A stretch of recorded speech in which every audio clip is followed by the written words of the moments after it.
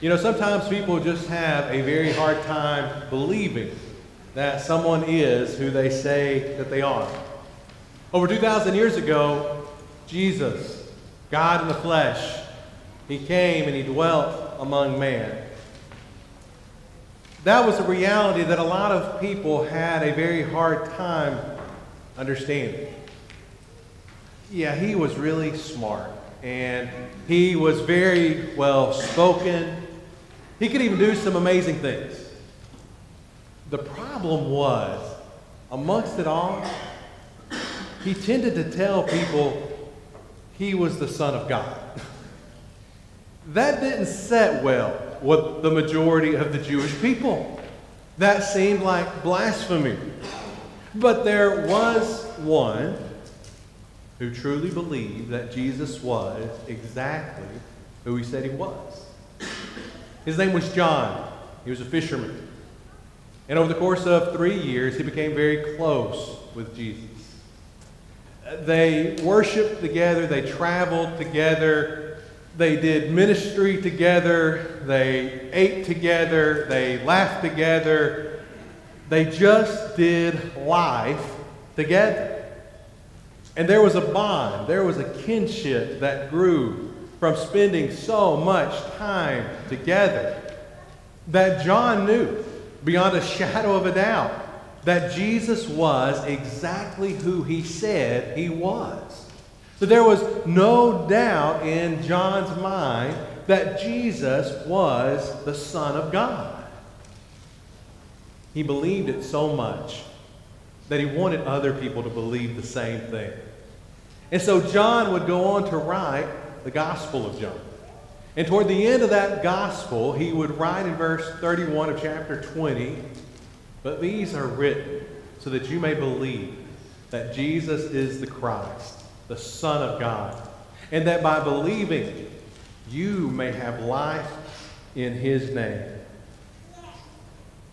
Why was it so important for John that other people knew Jesus the way he knew Jesus? Why was it so important for John that other people believed that Jesus Christ was, is, always will be the Son of God? Why was that so important to him that by the inspiration of the Holy Spirit, he would write these words about the life of Christ? It's because John knew that life, real life, you can't have it outside of Christ. John knew that if people really wanted to enjoy joy and peace in this life, if they wanted to know meaning and purpose with their life, if they wanted to really understand that true life doesn't begin until death itself, because there is a hope of life everlasting that's found in Christ and in Christ alone. John knew these things. He believed these things. And he wanted everyone else to know these things as well. John wants everyone to know Jesus, to come to Jesus, to begin to believe that he's the Son of God. And we should too. Look, as a matter of fact, I would encourage you, as we enter into this study together, the Gospel of John, use these next several weeks as a wonderful opportunity to invite your friends and your family, neighbors, strangers, whomever, to come and to worship with us. Because the story of Jesus, man, the story of Jesus has been changing lives for centuries. And even for those of us who are believers, maybe we've been believers for a very long time. Tell you what, the story of Jesus Christ, as we go through it, as we look at it, it should just reaffirm our faith, and it should just help us as believers to want to do what? To keep on believing and to not get sidetracked or get discouraged, but have that faith in Christ that he wants us to have. Because listen, even in the days that John was writing, there were already people who were trying to undermine Jesus, who he was. And in today's world, you know it as well as I do. There are people who claim to be religious teachers. What do they say? They say that Jesus was a really good man. They'll say that he was a really important figure in the course of human history. But you really shouldn't regard him as any more important than anyone else. And we hear those things, and it's so easy for us sometimes to become convinced and deceived by those things. And that's why it's so important. That's why it's so important that we go back to the Word of God and we take time to spend time, even in familiar text, that will hopefully help renew our faith and strengthen our love for God in Christ. Because again, John knew Jesus. He knew that he was so much more than just an important guy. He knew that he was so much more than just an important person in the course of history. And my hope for us as we go through this study together over the next several weeks is that we will really begin to see the greatness of Jesus. Because that's really what John's writing about, by the way. He's wanting to magnify Jesus. He's wanting people to know and to be able to see how great Jesus really is. And that he's more than just some guy on the street. And so as we begin to see that and to understand that, again, our faith in him should be strengthened and renewed. So let's go back to the very beginning of the Gospel of John together. In John chapter 1, here beginning in verse 1, John would write, "In the beginning was the Word, and the Word was with God, and the Word was God. He was in the beginning with God." Isn't that powerful? You know, other gospel writers, Matthew and Luke, they spend a lot of time focusing on the physical birth of Jesus. And that's an absolutely amazing story. So beautiful. But John, through the inspiration of the Holy Spirit, John says, Bethlehem was not the beginning. He's been around a long time before that physical birth in Bethlehem. As a matter of fact, he's always been. He has been here since creation itself. Wow. You want to talk about the greatness of Jesus? You want to talk about that greatness being magnified? Knowing that Jesus is and will always be, that he always has been, that he was there from the very beginning, that he has always been with the Father. Now stop here just a moment. This is not saying that Jesus is like God Jr., okay? That he's some lesser God who's been with God forever. There is an equality here between Jesus and the Father. There is a oneness here that is absolutely amazing. An equality that stresses he not only has been here from the beginning, from creation itself, because he's God, he is your creator as well. John would go on to write, all things were made through him. Without him was not anything made that was made. You look around at creation, as Tony was calling our minds to just a moment ago. You look around at creation. You look to your own image in the mirror. Were it not for Jesus, none of this would be. That Jesus has not only been since creation itself, Jesus was a part of your creation and mine. That he is our creator. And what a powerful, powerful thing that is. Again, so magnificent, so great. But let's pause here just a moment. Because for those who would have first read this, or maybe heard this gospel read in an assembly maybe like ours, there may have been people present going, now we're talking about Jesus of Nazareth, right? Yeah, I remember it. Joseph and Mary's oldest son. son of a carpenter, right? I mean, he grew up a pretty good kid. I remember him. But, I even remember hearing him teach a couple times. He definitely knew the scriptures really well. But listen, if I heard the story right, he died like a common criminal on the cross. That's who you're talking about? That Jesus? And John would say, absolutely. That Jesus. But there's so much more to it than just that. He is so much greater than just that. He can be magnified so much more than that. In that he has been ever since the beginning. And that he is your creator. I mean, that was God growing up in that carpenter's house? You mean that was God that we went fishing with a couple of times?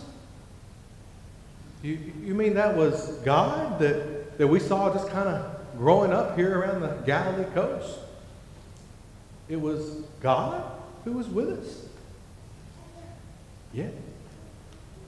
It was God who dwelt among us. John would go on to write in John 1 and verse 14, the Word became flesh and dwelt among us. We've seen His glory. Glory as of the only Son from the Father, full of grace and truth. Why would He do that? Why would God put on flesh and come to this earth? Why would He do that? It's because ultimately God wants to be known by all men. That's why He did it. As a matter of fact, you go down to verse 18, what does it say? It says, no one has ever seen God. The only God who is at the Father's side, He has made Him known. Jesus came to this earth, God in the flesh. He came to this earth, the greatness of God Himself, so that you and I, so that all mankind would have a better understanding, a much better understanding of who God is. Typically, the more successful, the more powerful that a person is, well, the less access you have to it. Listen, if you are a part of this congregation, you know, because I have never hid this fact, I'm a really big Alabama fan. And I've been a really big Alabama fan long before Coach Saban came to town. But as big of an Alabama fan as I am, and even though I have more years in the game than Coach Saban of being a Crimson Tiger, you know what? As much as I may want to, I can't pick up the phone tomorrow and call him and say, hey, Coach Saban, let's go to lunch today. And him say, okay, Blake, come on, let's go. Even if I had his number by chance, even if someone here knows it and wants to slip it to me afterwards, that's cool. But I can't call him and just have lunch because he has handlers and he has security and he has people to keep people like me away from him because he's a very busy guy. And I can accept that. But that's not who my God is. My God wants to be known by all men. My God doesn't have handlers or security to keep anyone away from Him. My God came to this earth and put on flesh and dwelt among us so that we could have a better idea, a better understanding of exactly who He is. There is no doubt that to some degree, God is always going to be a mystery to us. But when Jesus came to this earth, so much of that mystery, well, it began to become known. If you want to know God, the nature of God, know who He is, look to Jesus. All our ideas of who God is should be filtered through our knowledge of who Jesus Christ is.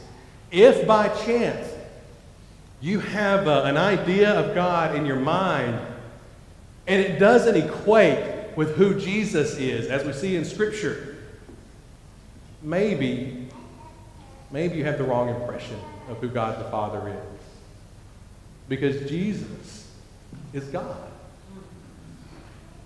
We go back to the text. In him was life, and the life was the light of men. The light shines in the darkness, and the darkness has not overcome it. The Word spoke at creation, and suddenly there was light in the dark. Jesus Christ came to this earth into a very dark world, and suddenly there was light. Suddenly there was hope. There was hope that good would always overcome evil. There was hope that if we would walk in the light as He is in the light, that we could find the blessing of life everlasting. So you see, as Jesus came into this very dark world, He brought with Him a great hope, a great life. And who knows better than God? No one.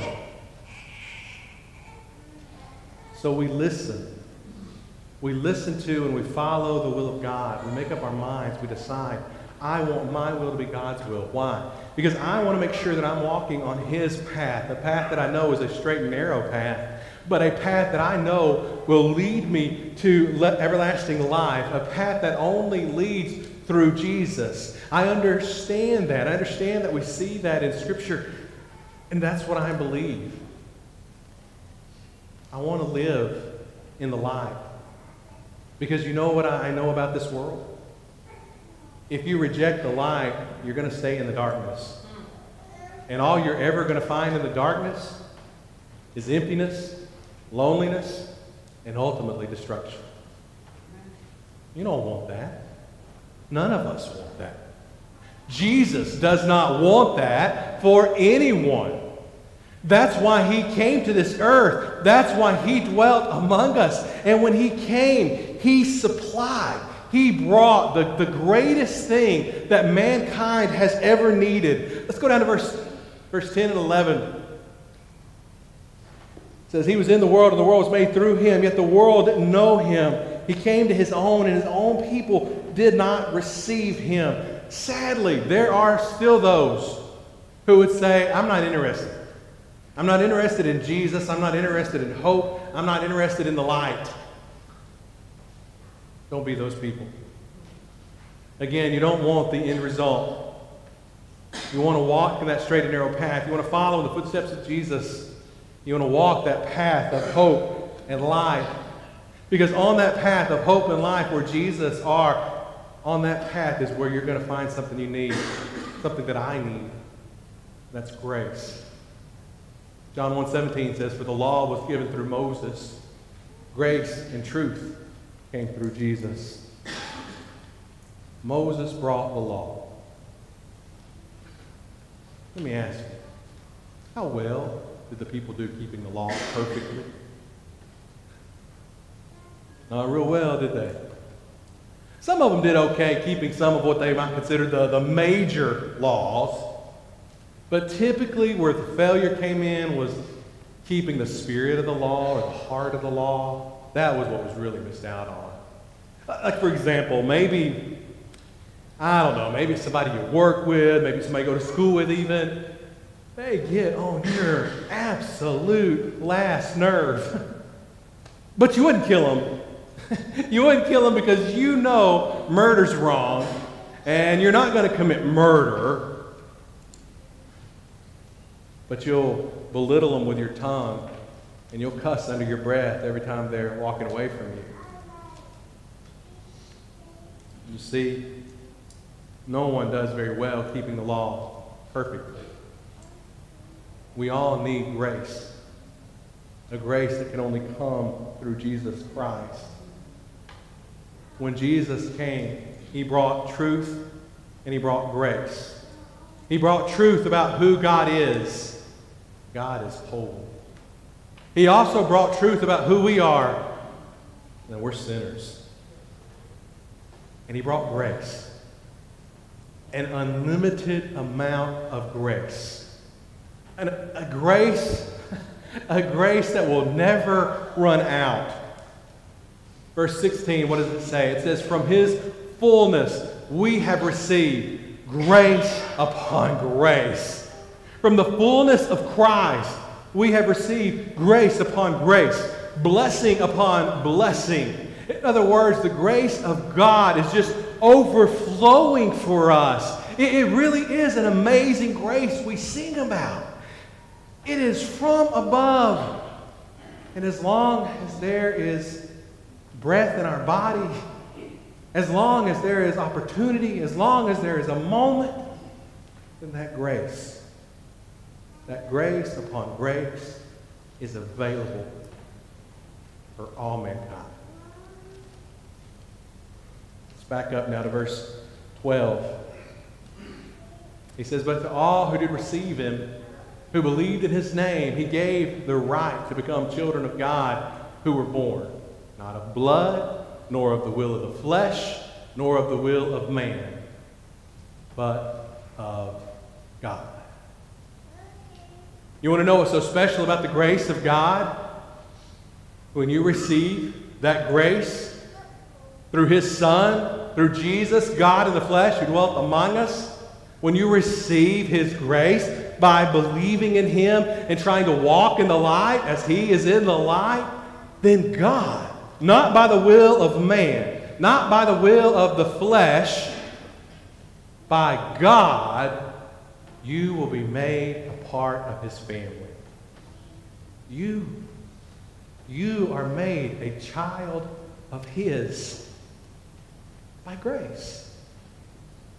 Because Jesus, the Son of God, God in the flesh, came to this earth and he dwelt among us. He is the Son of God. That is an eternal truth. And I hope all of us who are here today, watching online, I hope that eternal truth is deep in our soul, deep in our faith.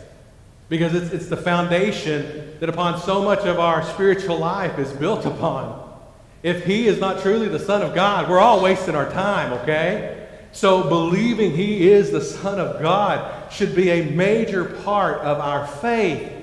So much so, it should really compel us how we live from day to day.